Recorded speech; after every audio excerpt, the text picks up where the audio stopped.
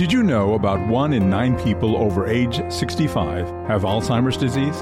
The AHEAD study is looking for people ages 55 to 80 to join the National Institutes of Health-funded AHEAD study.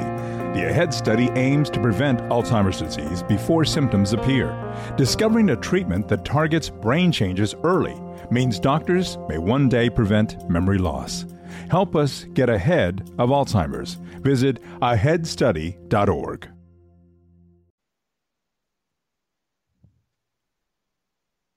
Hello and welcome to another edition of the Steelers Depot live stream here on this Monday at 7 p.m. Eastern Time. Dave Bryan and myself here for the next hour answering as many of your Steelers questions as possible. As always, with me is Dave Bryan, and we got some Mason Rudolph news to talk about, which I didn't think was going to be on our agenda today, but here we are. Dave, how you doing? Happy Mason Monday, Alex. Who had James Washington and Mason Rudolph news on their bingo card for the same day? Washington evidently agreeing to terms with the New Orleans Saints. So kind of funny how this news cycle is just so unpredictable, but made for an interesting afternoon overall with that, kind of news breaking. I'm gathering that he's going to come in for a physical, and if all goes well, then probably a 1-year deal. I had kind of put it out of my mind that I didn't think he was coming back, but and where I'm going with that is, this very well could end up being one of those 4-year, what they call a 4-year player, 1-year veteran benefit contracts, similar to the one Zach Gentry signed early in the offseason. They could. If my math is right, they could technically give, Mason could earn like 2.1 right around in there million in 2023 if they did the max on this thing, and his salary cap charge would just be a little bit over $1.2 million because of that. Now, we don't know that's the way they're going. That would obviously be the max that he could earn to take care of that benefit, but it's something I didn't really think about until about 30 minutes after kind of that news broke there. But I guess we'll find out tomorrow. I think it's gonna be a busy transaction day for the Steelers on Tuesday. Yeah, it may very well be, and it's not official on Rudolph, but certainly seems trending in that direction. And I'll admit that I was wrong. I did not really see a scenario in which Rudolph would return. I just figured he'd want to go somewhere else. I guess that really just speaks to the total lack of interest the rest of the NFL had in Mason Rudolph, because I have to think if he had a chance to go sign somewhere, even on just that cheap 1-year type deal, that he would have taken it. So I think it's either the market speaking really loudly or the market speaking really quietly about their thoughts on Mason Rudolph.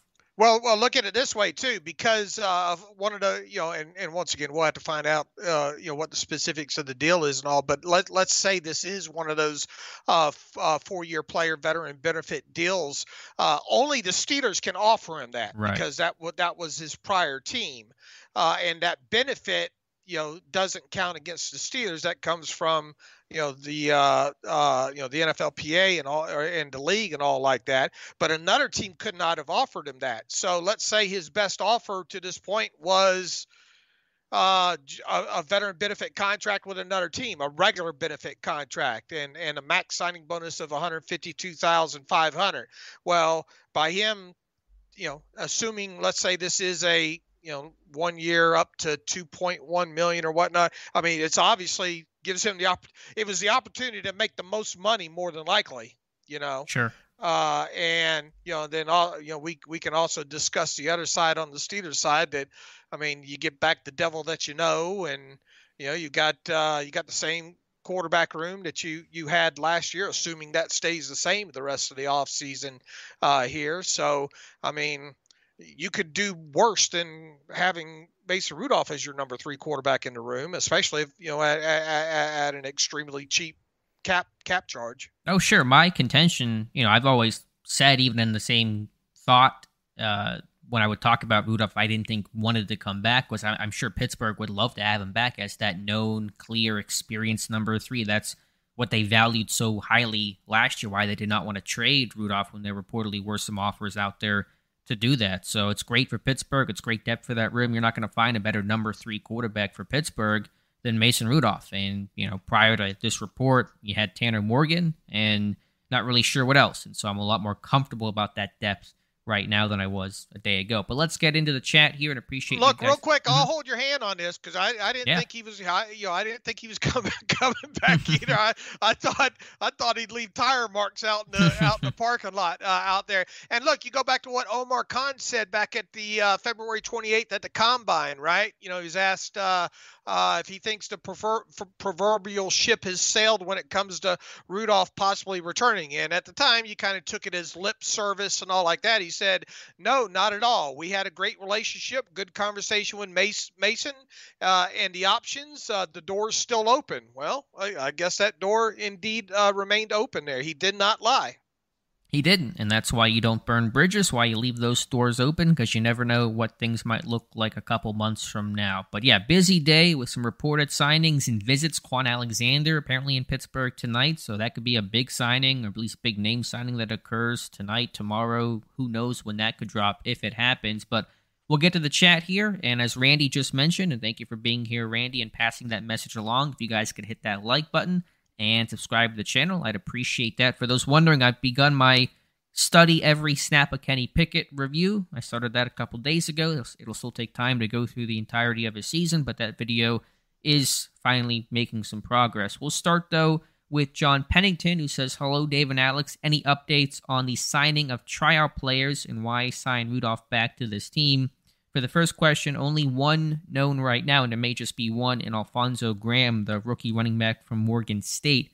He's caught a contract, and so that's the only name that we know right now. And then for Rudolph, again, just talking about that number 3 value, the experience he'll bring, the comfort of depth there. John also asked, does signing Rudolph mean that Mitch will be gone? No, Mitch Trubisky will be the number 2 quarterback this year. Someone did mention on a comment, though, and I know we're looking pretty far out, Dave, but in 2024, I guess we should be really careful to assume, but let's assume for a second Trubisky's gone. Does Rudolph re-up after this year and become that number 2 quarterback for 2024? Well, we don't know what the contract is sure. yet. Well, let's assume. We can probably safely assume 1-year deal on Rudolph, right? I mean, I would think, but I safely assume Mason Rudolph wouldn't be back, right? So, I don't want to say I safely assume that. I laid it out what the max of a 1-year veteran 4-year player contract looked like. But here's the thing, though. You go back.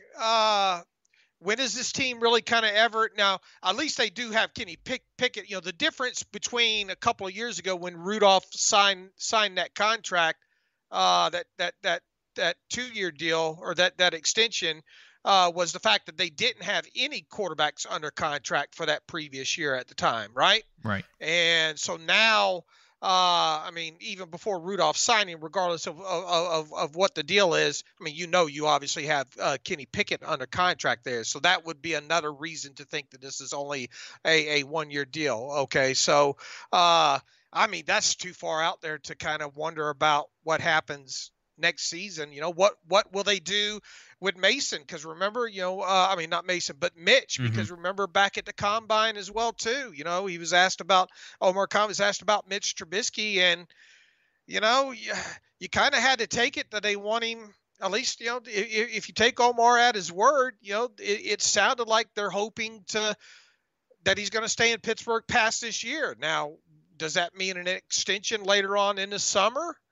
We've talked about that a few times on the podcast and all. It would have to be something that would be in Mitch's best interest as far as cash flow goes. And then, as we also said on the podcast as well too, if I'm Mitch, I'm not doing an extension unless you lower those thresholds of the incentives that I can earn in 2023. In fact, I'd want them incentives wiped really, down to something that I know if Kenny was to miss 2 or 3 games, I'd know that I would hit, So, I just think overall it's just way too far out there to kind of speculate about what what might happen with either Mitch or Mason past this year until maybe we get to week 1 of the season to see if they do anything with Mitch. Sure, that's fair. And obviously a year is an eternity in the NFL, but it's an interesting thought that I can kind of go with, but obviously that's still all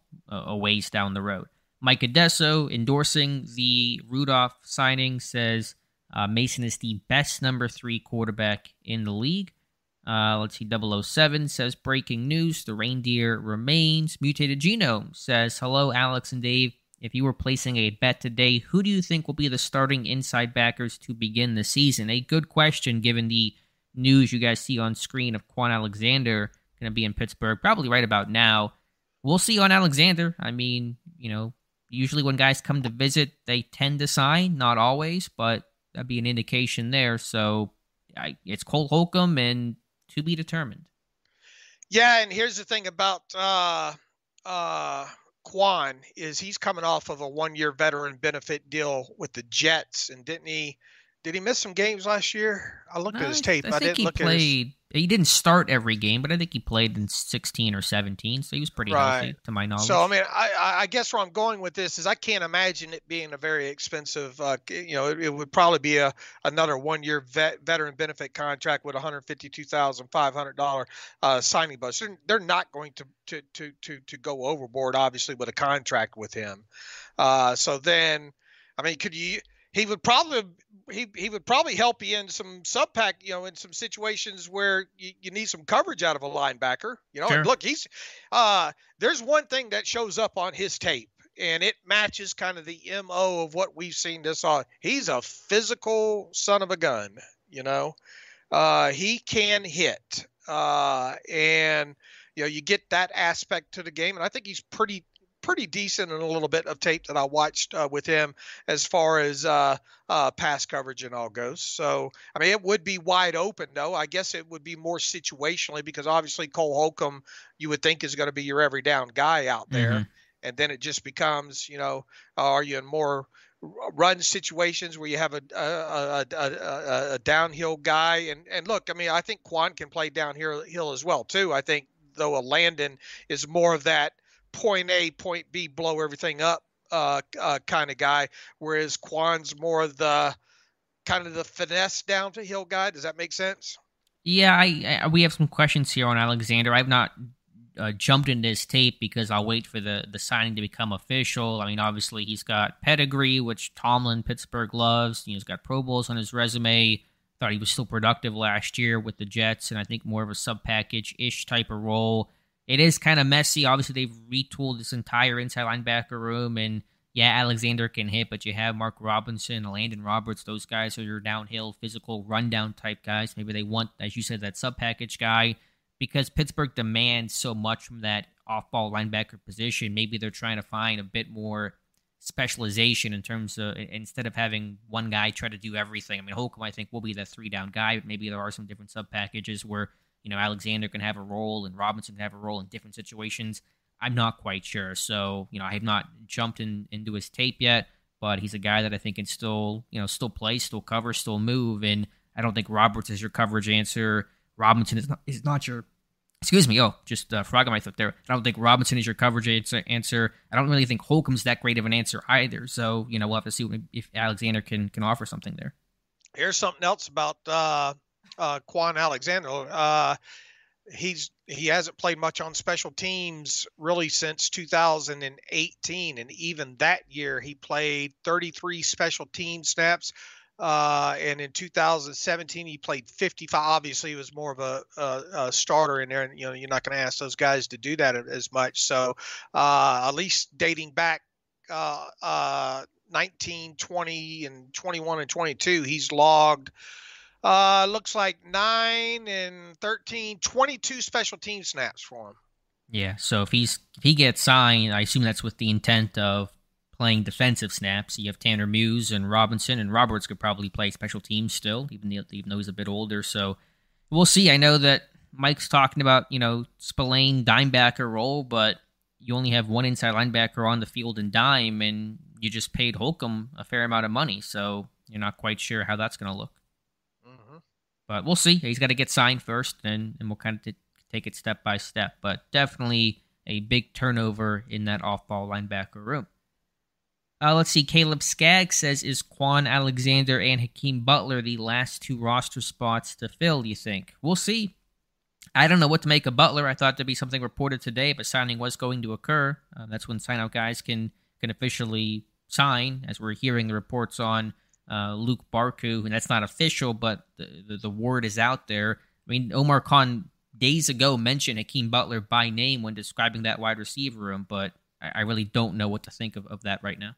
Yeah, maybe they're wanting to bring all these guys in at one time and go get them medicals or whatnot. I don't know. And they already obviously had Graham there, for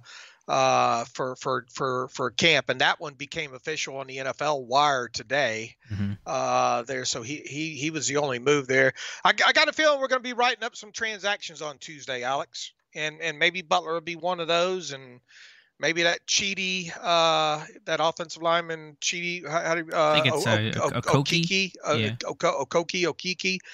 Maybe he'll be one.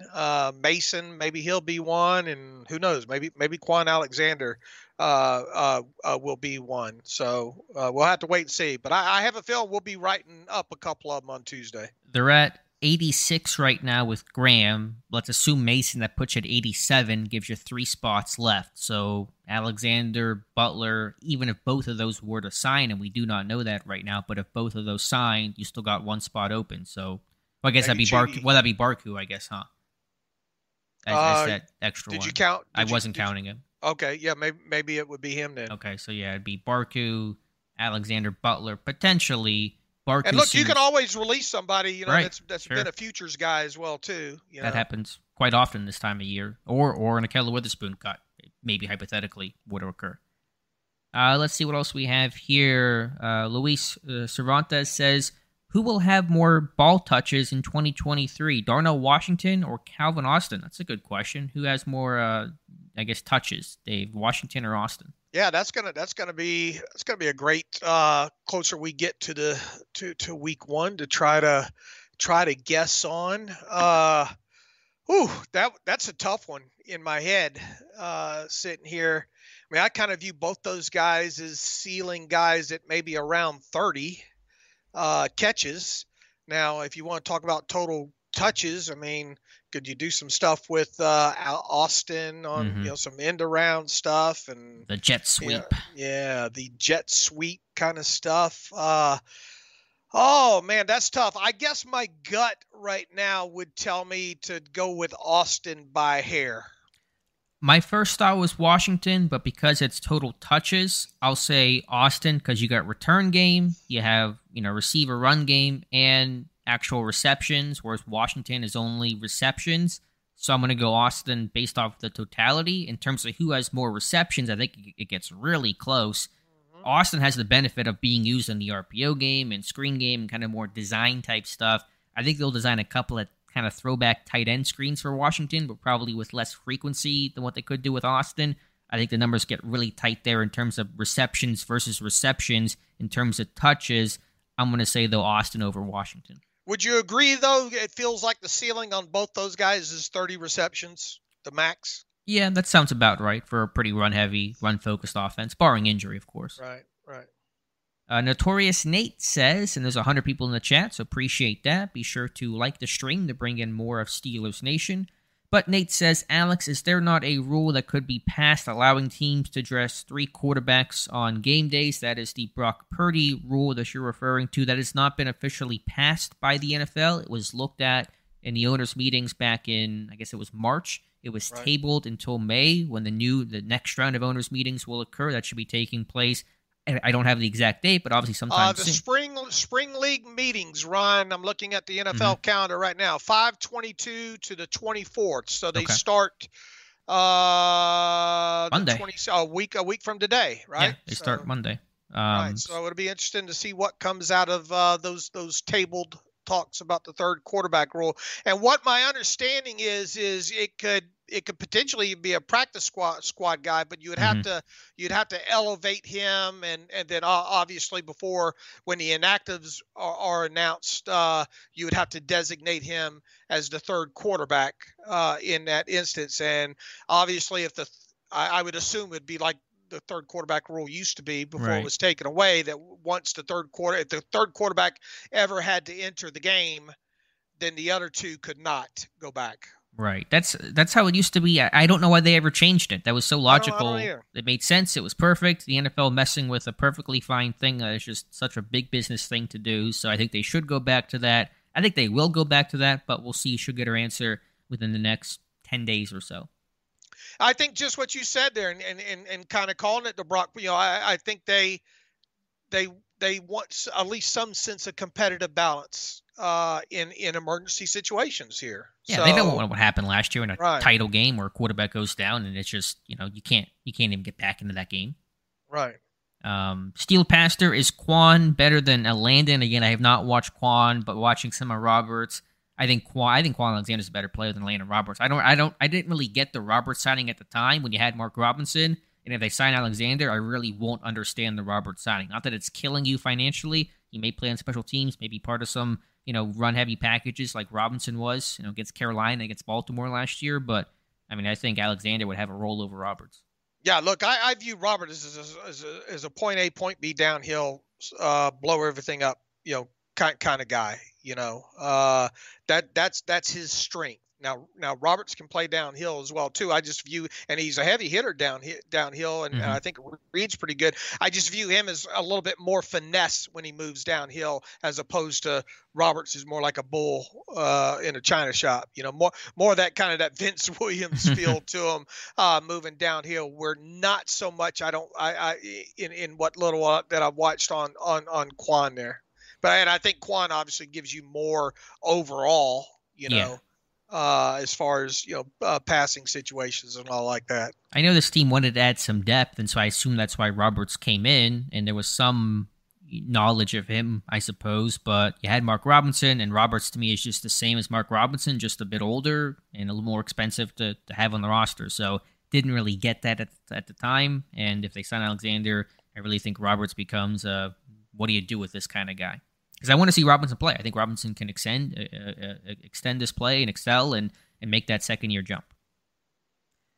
Still Pastor asking about slot cornerbacks that could be cut from other teams. I have not looked at a list. I will later. I'm just going to focus on the guys right now, get the camp, kind of go from there. I have certainly concerns there. I've expressed that very clearly and strongly, but I'm not thinking too much about potential cuts because injuries and play, all those things are going to change circumstances from now until late August. So I'll think about those things when it's the time to think about those things. And, maybe that's why we haven't seen, I guarantee, and the Steelers have a history of this, regardless of the GM, they'll this time of year, once these mini camps get over, these rookie mini camps get over, and we saw it today on the waiver wire overall, you get a lot of these guys that go to the rookie mini camp, as tryout players. They get signed by teams, and then teams waive other players there. So, maybe they're waiting to see all of this around the league just to see if somebody does get waived or cut that kind of fits that or whatnot. And I don't think it's out of the question that we could still see another slot added at some point, but I would have to go through every roster and, look at cap situations and see who maybe would be the most likely, that kind of thing. But I don't think it's out of the question that this team could still potentially add another experienced slot moving forward here.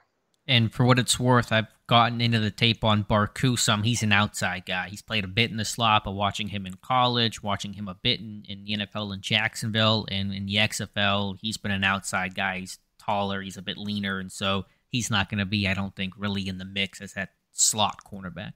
And how many times do every offseason we constantly try to remind everybody, even after OTAs are over with, this team has a history of having a guy or two or three on their 53-man roster that was not even with the team during OTAs. Yeah, how many are there? There's Zach Banner, Ray McLeod, Larry Ogunjobi, Trey Turner. Was Melvin Ingram a post-OTA signing? I think he was.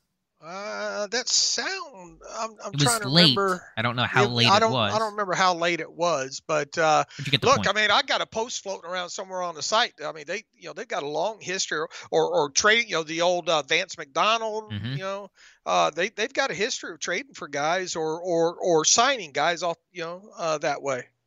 Justin says, thanks for everything you guys do. You make the off-season way more bearable, so thank you, Justin. Appreciate your being here. Jonathan asking the same question about the roster spots that are left, Alexander and Butler. Again, Butler, I just don't know what to make of that. Alexander, it's going to be about contract. Usually that's a sticking point there, so he'll be in tonight, and we may get that 11 p.m. tweet or that 8 a.m. tweet about Alexander, and we'll take it from there.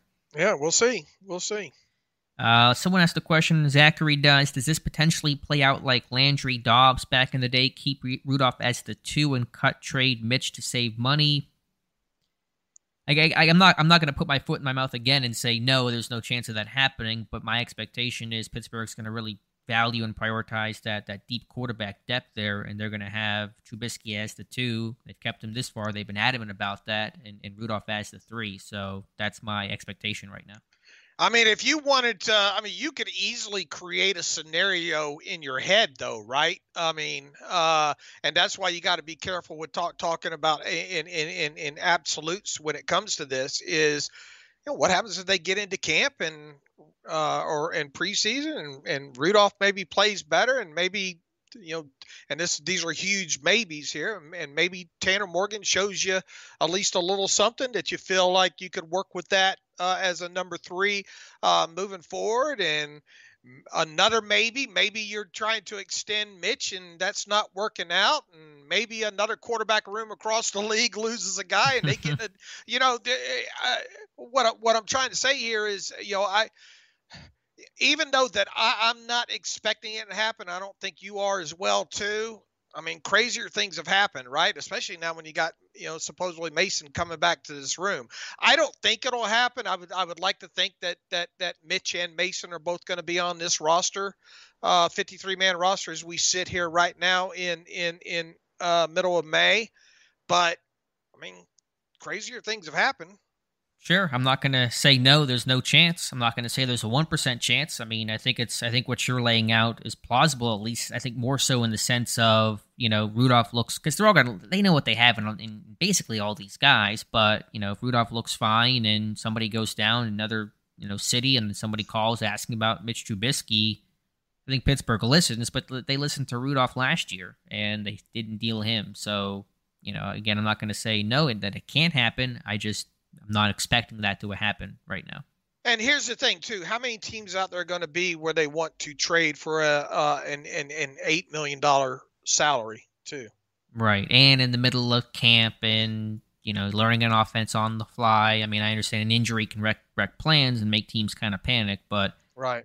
Yeah, I mean, the contract's going to be another issue because most teams aren't going to have $8 million to clear, in late August or whatever the case is. Right.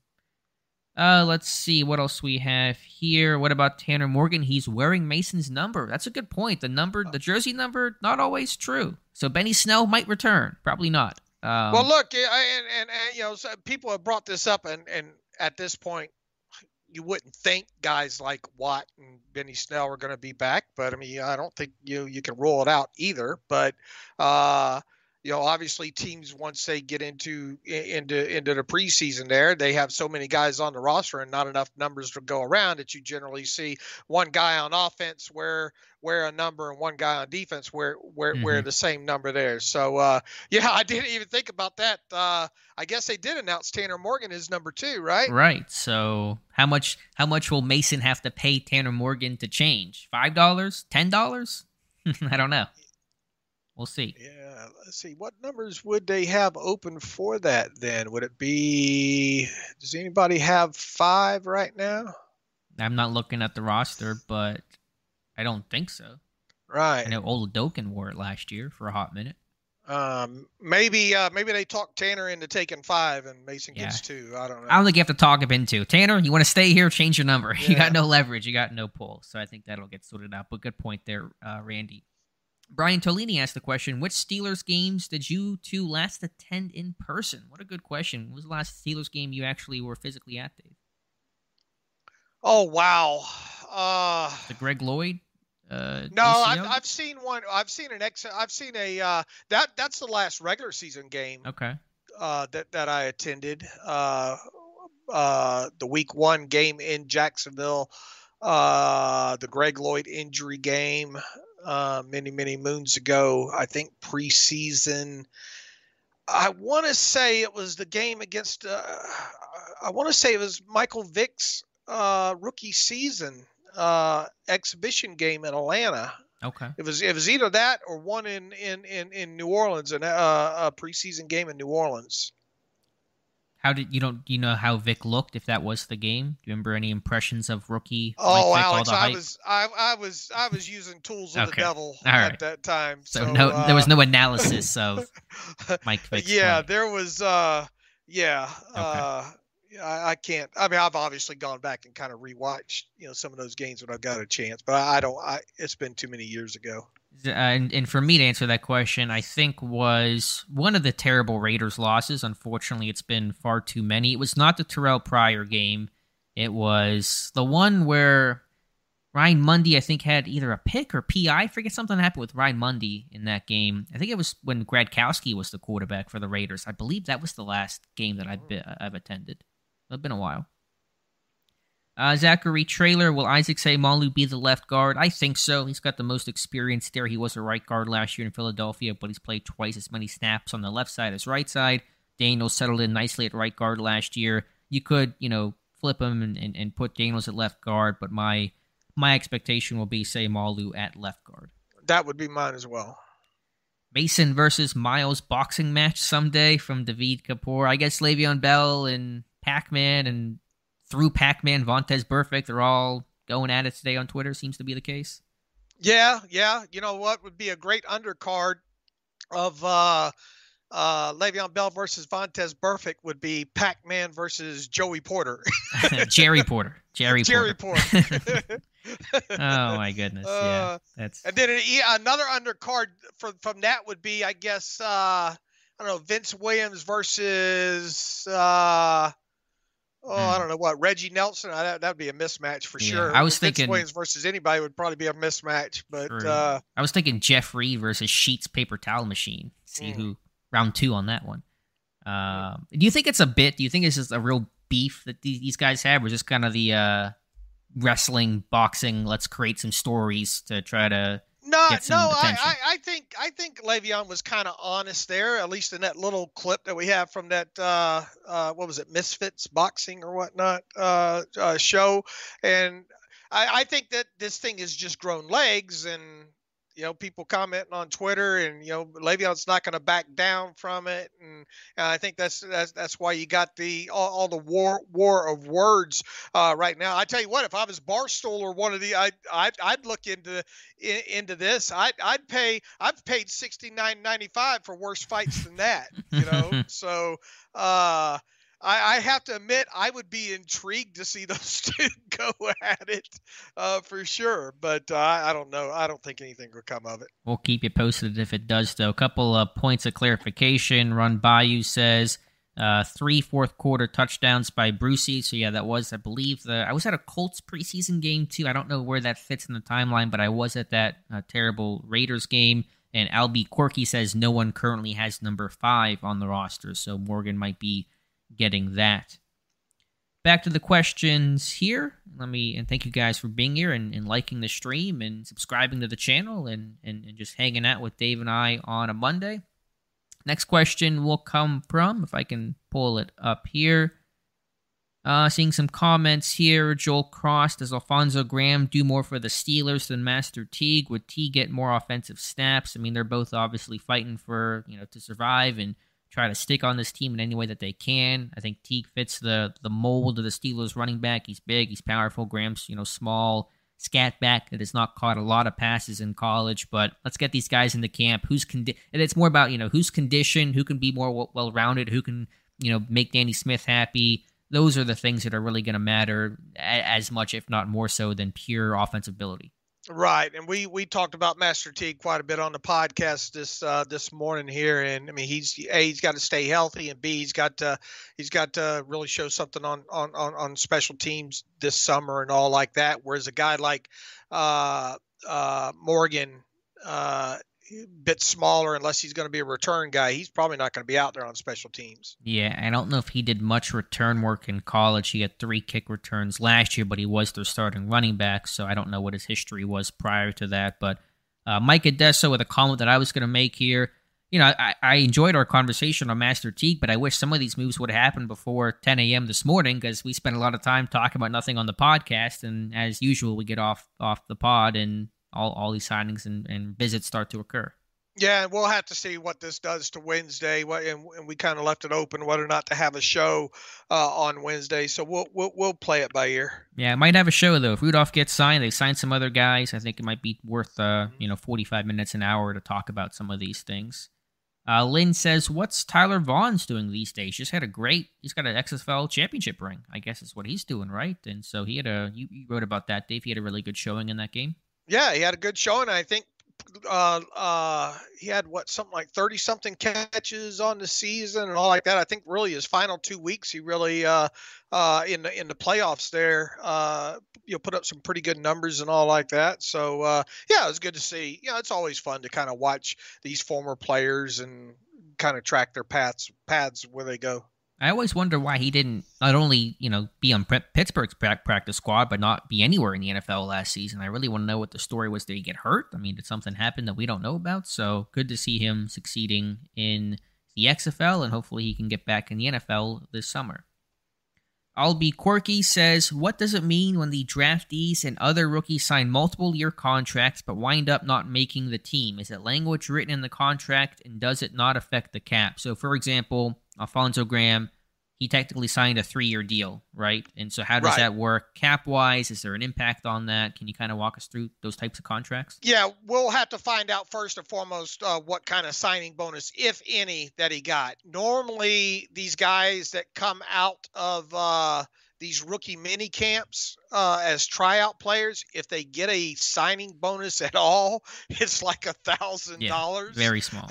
Or something like that. I mean, super small. So let's say it was $1,000 signing bonus that they gave him, and let's say they cut him at the beginning of the season after June 1st, then $333 would be dead money for 2023, and then the others, what would it be, $667 would be dead money in 2024. So that's how that would work. I mean, the only thing that's going to be guaranteed with him, if anything, and it's the same with really all the undrafted free agents, is the signing bonus. And really you can rubber stamp that for most of the draft class as well too. The signing bonus up until, let's see, even Darnell Washington, I think, I'm trying to remember, I don't think there's going to be anything guaranteed. We'll have to wait and see in the next couple of days. I don't think there's going to be anything guaranteed. What did I write in the post on that, Alex? I don't on the Washington signing? Yeah, on the Washington signing. Usually that's out of range from guaranteed money beyond the signing bonus there. Where does Benton, while I do that, does Benton, he's in that guaranteed? Benton, if you look back at kind of the slotting and people drafted in that neighborhood there, I'm expecting the first 2 years of his deal to be guaranteed along with the signing bonus there. Now, what the injury language is and all like that, that's a different story. But generally, I think the first 2 years, full years on Benton are likely to be fully guaranteed, along with obviously the signing bonus. And then a guy like Porter, it's going to be interesting because he's that 32 pick, overall. And I'm willing to bet that. And sometimes you have seen that these guys creep into the third year and get a portion of that third year guaranteed. He's going to get at least the first 2 years of his deal guaranteed. Talking about Joey Porter Jr. The question is that third year, how much, will that be fully guaranteed? His agent's probably going to push very, very hard to have all 4 years guaranteed, because he's the 32nd overall pick, even though he's not a first round guy. And I'm willing to bet the Steelers hold ground and say, that's not going to happen. I bet it comes down to conversation as to how much of that third year of Joey Porter's is guaranteed. I'm willing to bet. It wouldn't surprise me if he ends up being the last one to get signed. Right, because it's kind of unique, the situation he's in. I have the numbers on Washington. I don't know how applicable this would be today, given there's been a CBA that's signed. I don't know if there's an impact there, but whenever New England forfeited their first-round pick, and last time we only had 31 in the first round, what happened with the 32 pick in that draft? I'm curious to see if that could be a precedent. You remember who the player was real quick? You'd have to go back. I barely remember the year. What year was that, 2018? Or I could be the 2019 draft. I'm not even sure what the actual year. Maybe it's even earlier than that, but I'd be curious to see what took place that year, which wasn't that long ago. It was, 5, 6, 7 years ago.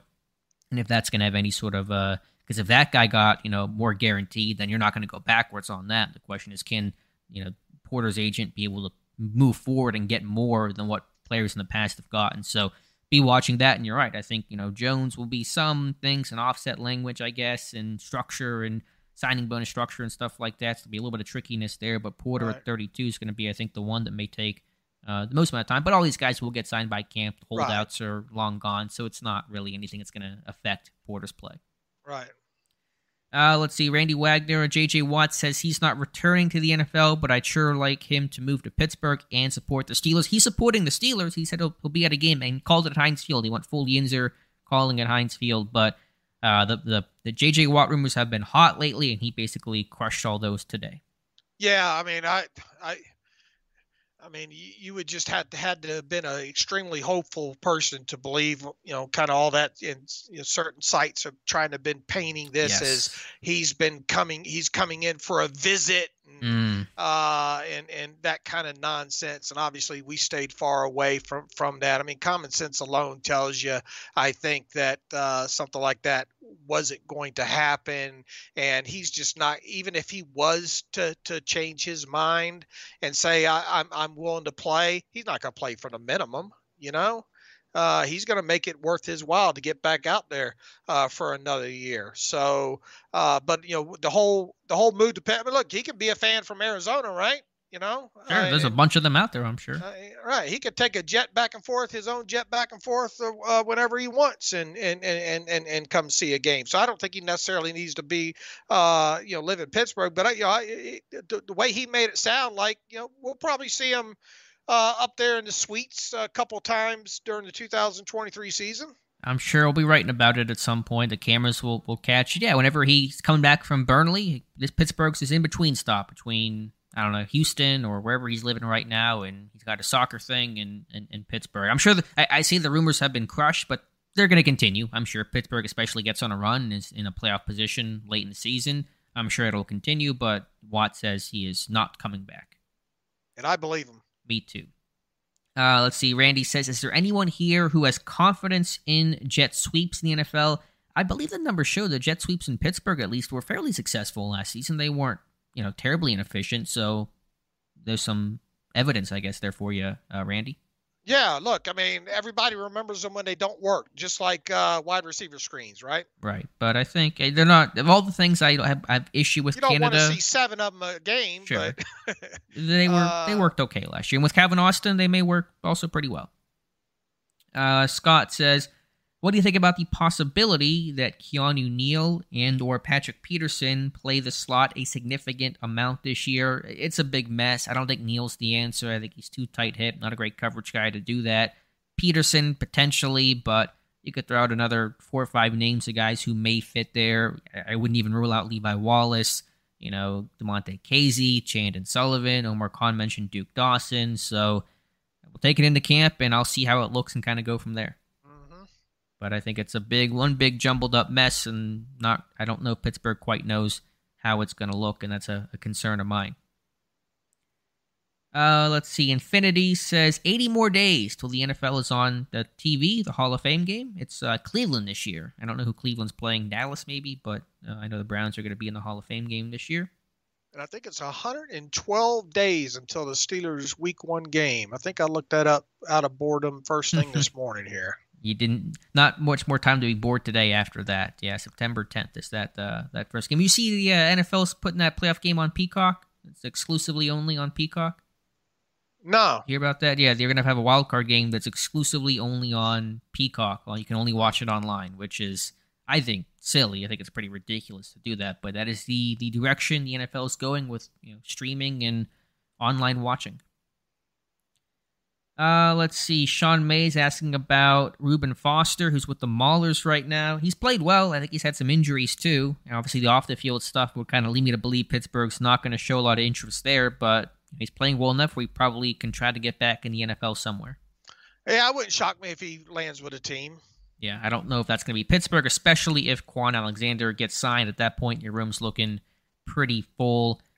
I'll be quirky. Do you think the heavier emphasis on run game and with high-profile O-line, they'll go with 4 running backs and 1 fullback and only 5 wide receivers, or do you see what they believe is best for special teams? There's a lot of ways you can configure this thing. I think it'll be, 4 of tight end, fullbacks, 3 running backs, and receivers dependent on who plays well, who's healthy, who can help out on special teams. So, we can try to create these benchmarks right now, but I think it's just going to come down to the best people and based on what happens this summer.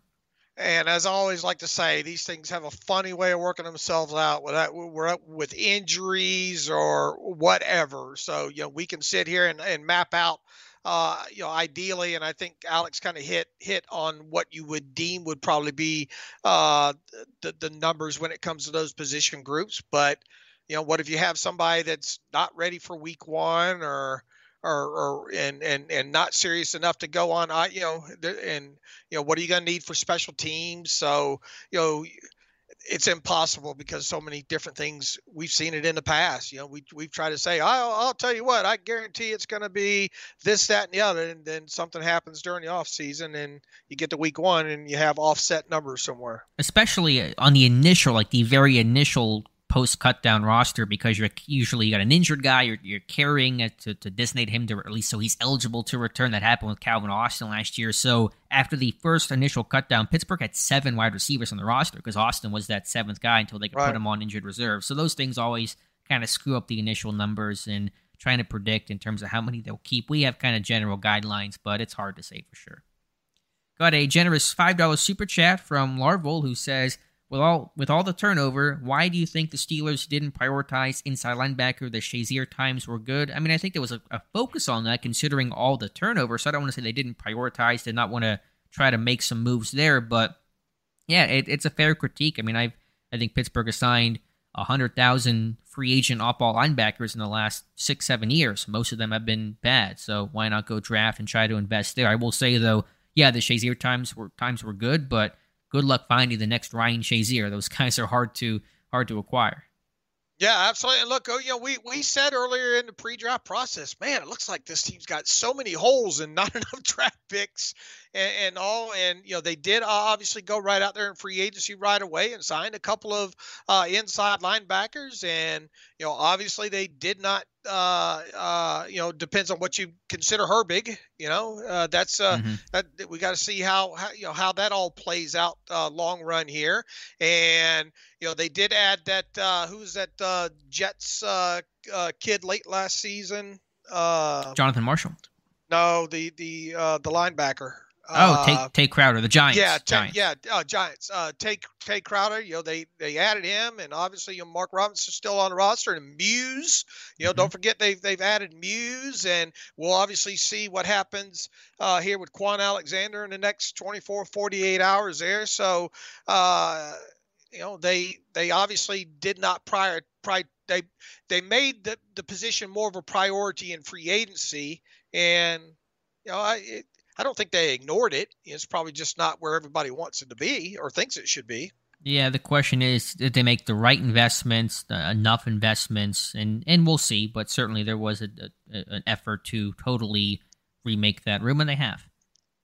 Mike Adesso, you've both said we can't properly know what Kenny is until year 2. Do you think the bye week we should know? If he's not showing improvements, is that too early to cut bait and move on? I mean, obviously you're not going to cut bait, week 7 when they come out of the bye, but I think by that time we'll have a feel for, did he make the jump in year number 2? And I don't like to, necessarily conclude things because quarterback arcs, they rise, they fall for a lot of players, but I think having the first 5 games is enough of a gauge based off of that, based off of camp and preseason, and of course the regular season action to really feel, okay, is this guy making that leap that we hope and really kind of need Kenny Pickett to make in year number 2? Yeah, look, I use that as a kind of a benchmark to what I feel I would have as a decent feel on a guy I've seen enough play. But even so, I'm not saying you get to that point and we make hard determinations that, unless it's just, unless it's just god awful or really good, or really, really good. Yeah. But I don't think you sit there and say, okay, here's the bye week. Do you guys think they should draft a quarterback next year? That kind of thing. But obviously we'll have a lot more information that we had, and obviously the full off season and everything. I mean, we should see noticeable jumps in his play, and what those look like and to what degree we'll be able to talk about. You can make for sure when we get into that bye week, we're going to, and assuming he stays healthy, we're going to have a lot of thoughts on where he's at. Yeah, in terms of, do you cut him? Do you move on? Do you look for somebody else? You don't have to have those conversations in season, because even if your answer at that time is yes, we should, you can't do anything about it. So wait for the whole season to play out, see if there is progression, something that surprises you, and then once the season ends, you can evaluate the entire season in its totality and then decide what is the future of the position for your franchise. So again, I think you can start thinking about those things and start believing things by the bye, but nothing really matters until the season is over and all the tape is out there and you can really sit back and evaluate things start to finish. Let's see. How about a meet and greet at Latrobe? I mean, I'll be there at camp, so people often come up and say hello before practice. I'm easy to spot. I'm the small, childlike figure with the binoculars and the notebook, so I'm pretty easy to see. So I don't know about an official meet and greet, but I'll be there every single day at training camp. Let's see what else we have here in the last 10 minutes, so be sure to get your questions in for Dave and I. Randy says, there's a lot of talk about Calvin Austin III. How's his health? Ready to go? We all love speed. Omar Khan said he looked good. He was healthy. I imagine he'll be ready for OTAs when they start here in just over 10 days, and or just less than 10 days, and so I assume Austin is good to go. Yeah, and I think that'll be next week will be interesting to see some of the reports and the video come out and see him going hopefully full speed and all like that. And Alex and I talked this morning on the podcast. It's a shame that guys that especially rookies that have to spend that don't play, that end up on IR and all like that they're not eligible to take part in the rookie mini camp. This team only had 5 what they deem first-year players eligible to on the roster to take part in that mandatory mini camp. So people say, well, it's only a week, but a young kid like that didn't play, you want to get him as much work as you possibly can. So I mean, in the grand scheme of things, it's not a huge big deal, but I mean, that would be 3 more practices, that he would have, and that kind of stuff. So, that you can bet that'll be one of the things that we'll be watching closely next week is, the reports and the video to at least make sure he's back healthy and, good to go throughout the entire OTAs and mandatory minicamp. If you've never played in an NFL game, you should be eligible for rookie minicamp. That's my belief. I remember Lavon Hook's gotten like 5 rookie minicamps in his career, and Calvin Austin can't get in a second after losing his entire rookie season. I think it's a pretty dumb system that the NFL has created. Ross Swisher asks, Loudermilk or Adams getting cut? Yeah, I think both guys are in danger. I don't know who's in more danger, but Pittsburgh drafted 3 or brought in 3 nose tackle capable guys in Benton and Fehoko and Watts, and they had, Benton can play up and down the line, and you got Marshall in that mix, and, Loudermilk did not play well last year. He offers nothing as a pass rusher. His run defense has been below standard, and so, yeah, I think both of those guys are in danger of not making this team. I would agree. Who do you think are the starting 3 cornerbacks week 1? That's from Eddie Spaghetti. That's a good question. Wallace, Peterson, outside. What it looks like in sub package, again, is kind of a big mess. You would expect Porter to find a way to work his way onto the field. I don't know who's shifting. I don't know what they're doing. But, Dave, you have any other thoughts there? Yeah, kind of what you speculated here. And, there's been a lot of that kind of inferred that they're going to move Peterson around. What does that look like? Can Porter win the job outright in training camp? And it just I don't know. That's the best way I can answer that right now. If I had to guess right now, I think it'd be along the lines of what you said. Wallace and Peterson probably on the outside, with Porter breathing down his neck to get on the field potentially. I mean, could Porter win the job? Absolutely, he could. Yeah. But then I think the biggest question is what's going to happen in sub package. Right. I tweeted last week, and I still kind of go back and second guess myself, but I said Peterson slot, Porter, Wallace outside. That's my guess of it now in terms of passing downs. I think run downs, you actually may see DeMonte Casey get some work there. He does have a slot background. He's physical, kind of that Mike Hilton type build and player, but I really just don't have a clue, right? It may be somebody not on this team right now, as we talked about earlier, that comes in, late trade, late cut, who becomes your slot corner for week 1. Albie Quirky, no 5th-year option on Porter because he was a second-round pick, even though he's 32nd overall. No 5th-year option on him. I had a question here, another contract question I wanted to throw to you, Dave.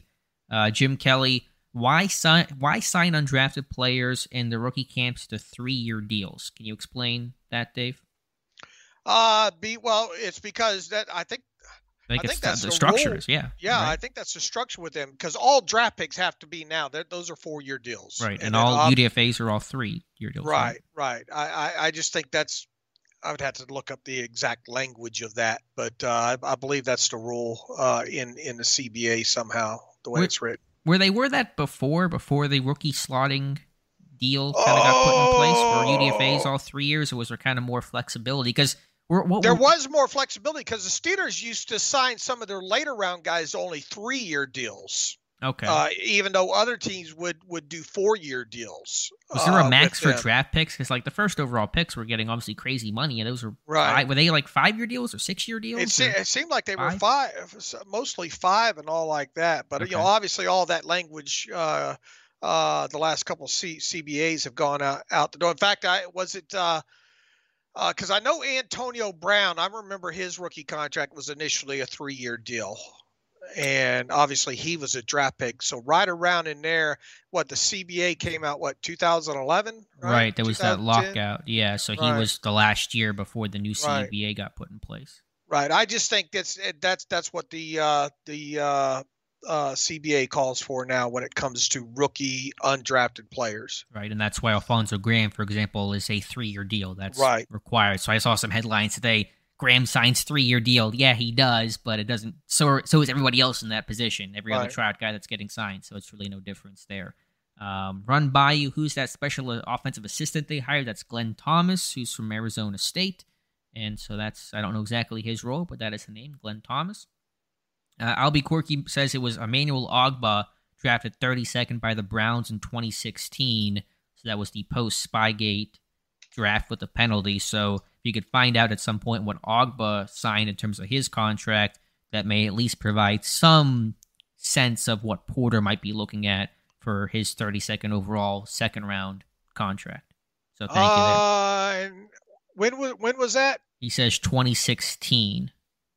And he's had another contract since then, didn't he? Yeah, he's played for a while. He kind of bounced around, I think, a bit. But if you can find that rookie deal of what he signed as a Brown, he had with the Browns, it looks like 3.457 in guarantees, and so it feels like maybe the first 2 years with him was effectively guaranteed. I'm showing a 4-year total, I think, that he signed of $6.609 million.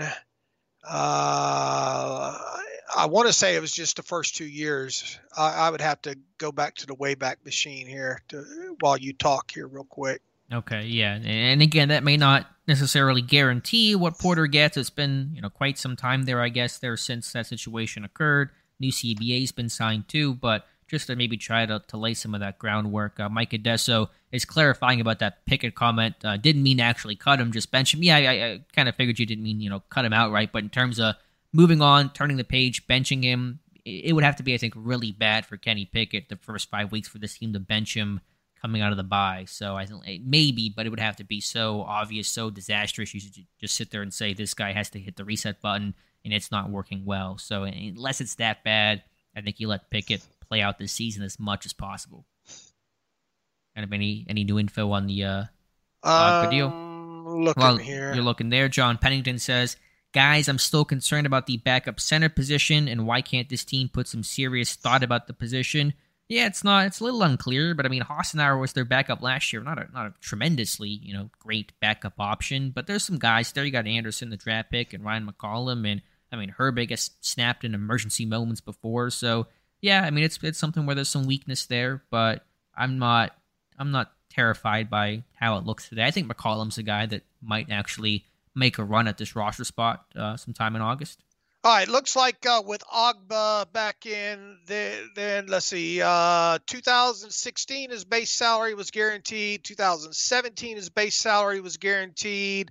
His entire signing bonus of 3.007 was obviously guaranteed, and it looks like 659,740 of his $1.50876 million salary in 2018 was guaranteed. So a little more than half. So a little more than 2.5 years was guaranteed of his 4-year contract back then. Okay, so that's Porter's going to get at least that, if not more, that whole 30-year fully guaranteed then.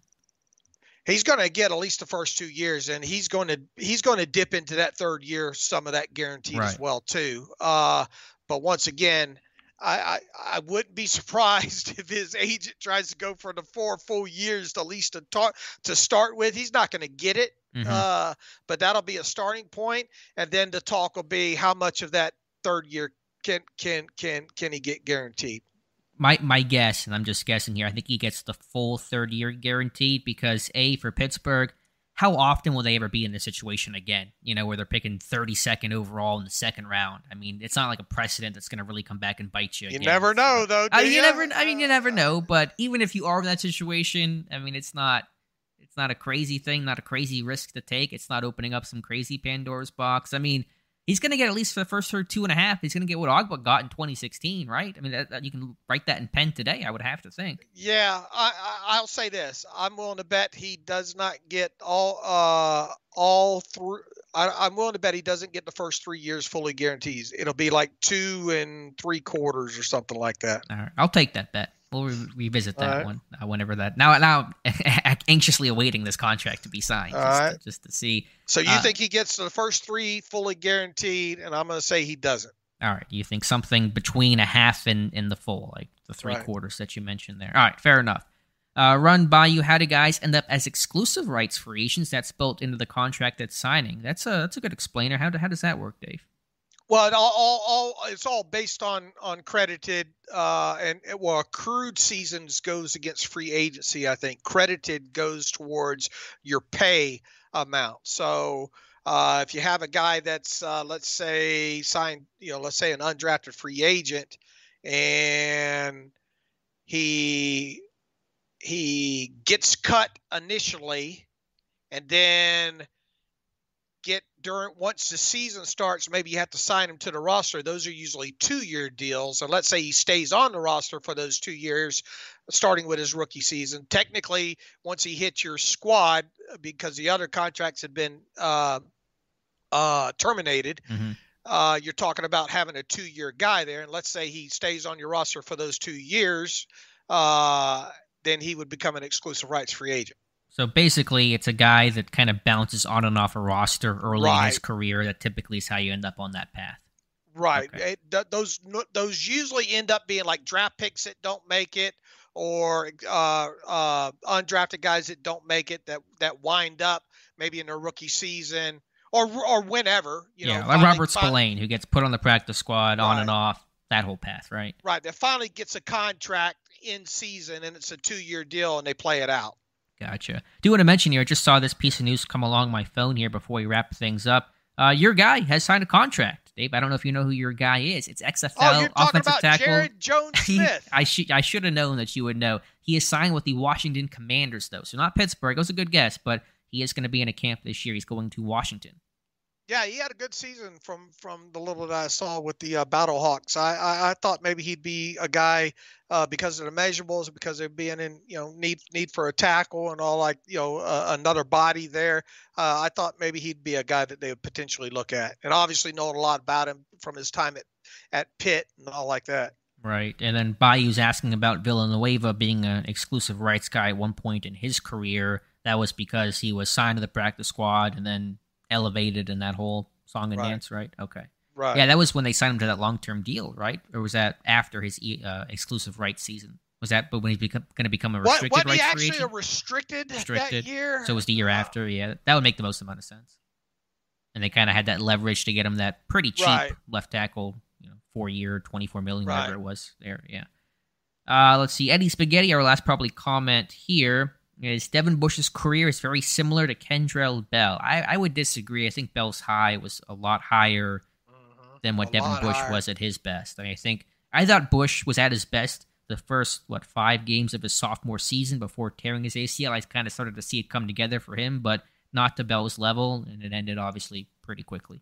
Yeah, that ankle injury with Kendrell Bell, it's one of those what ifs. What if Kendrell Bell would have never sustained that ankle injury? Because he was rookie of the year, right? Or a real strong candidate. So Bush never got to that level.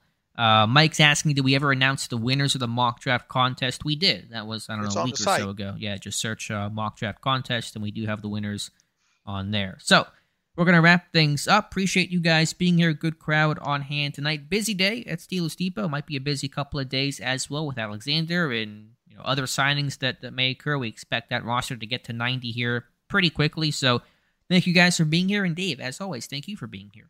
And thank you for leading this thing along and taking the questions. And thank you for everybody for showing up. Once again, hopefully, I think it's going to be a busy day on the transaction wire. So, make sure you keep reading the site, and appreciate you showing up, and peace and love, everybody.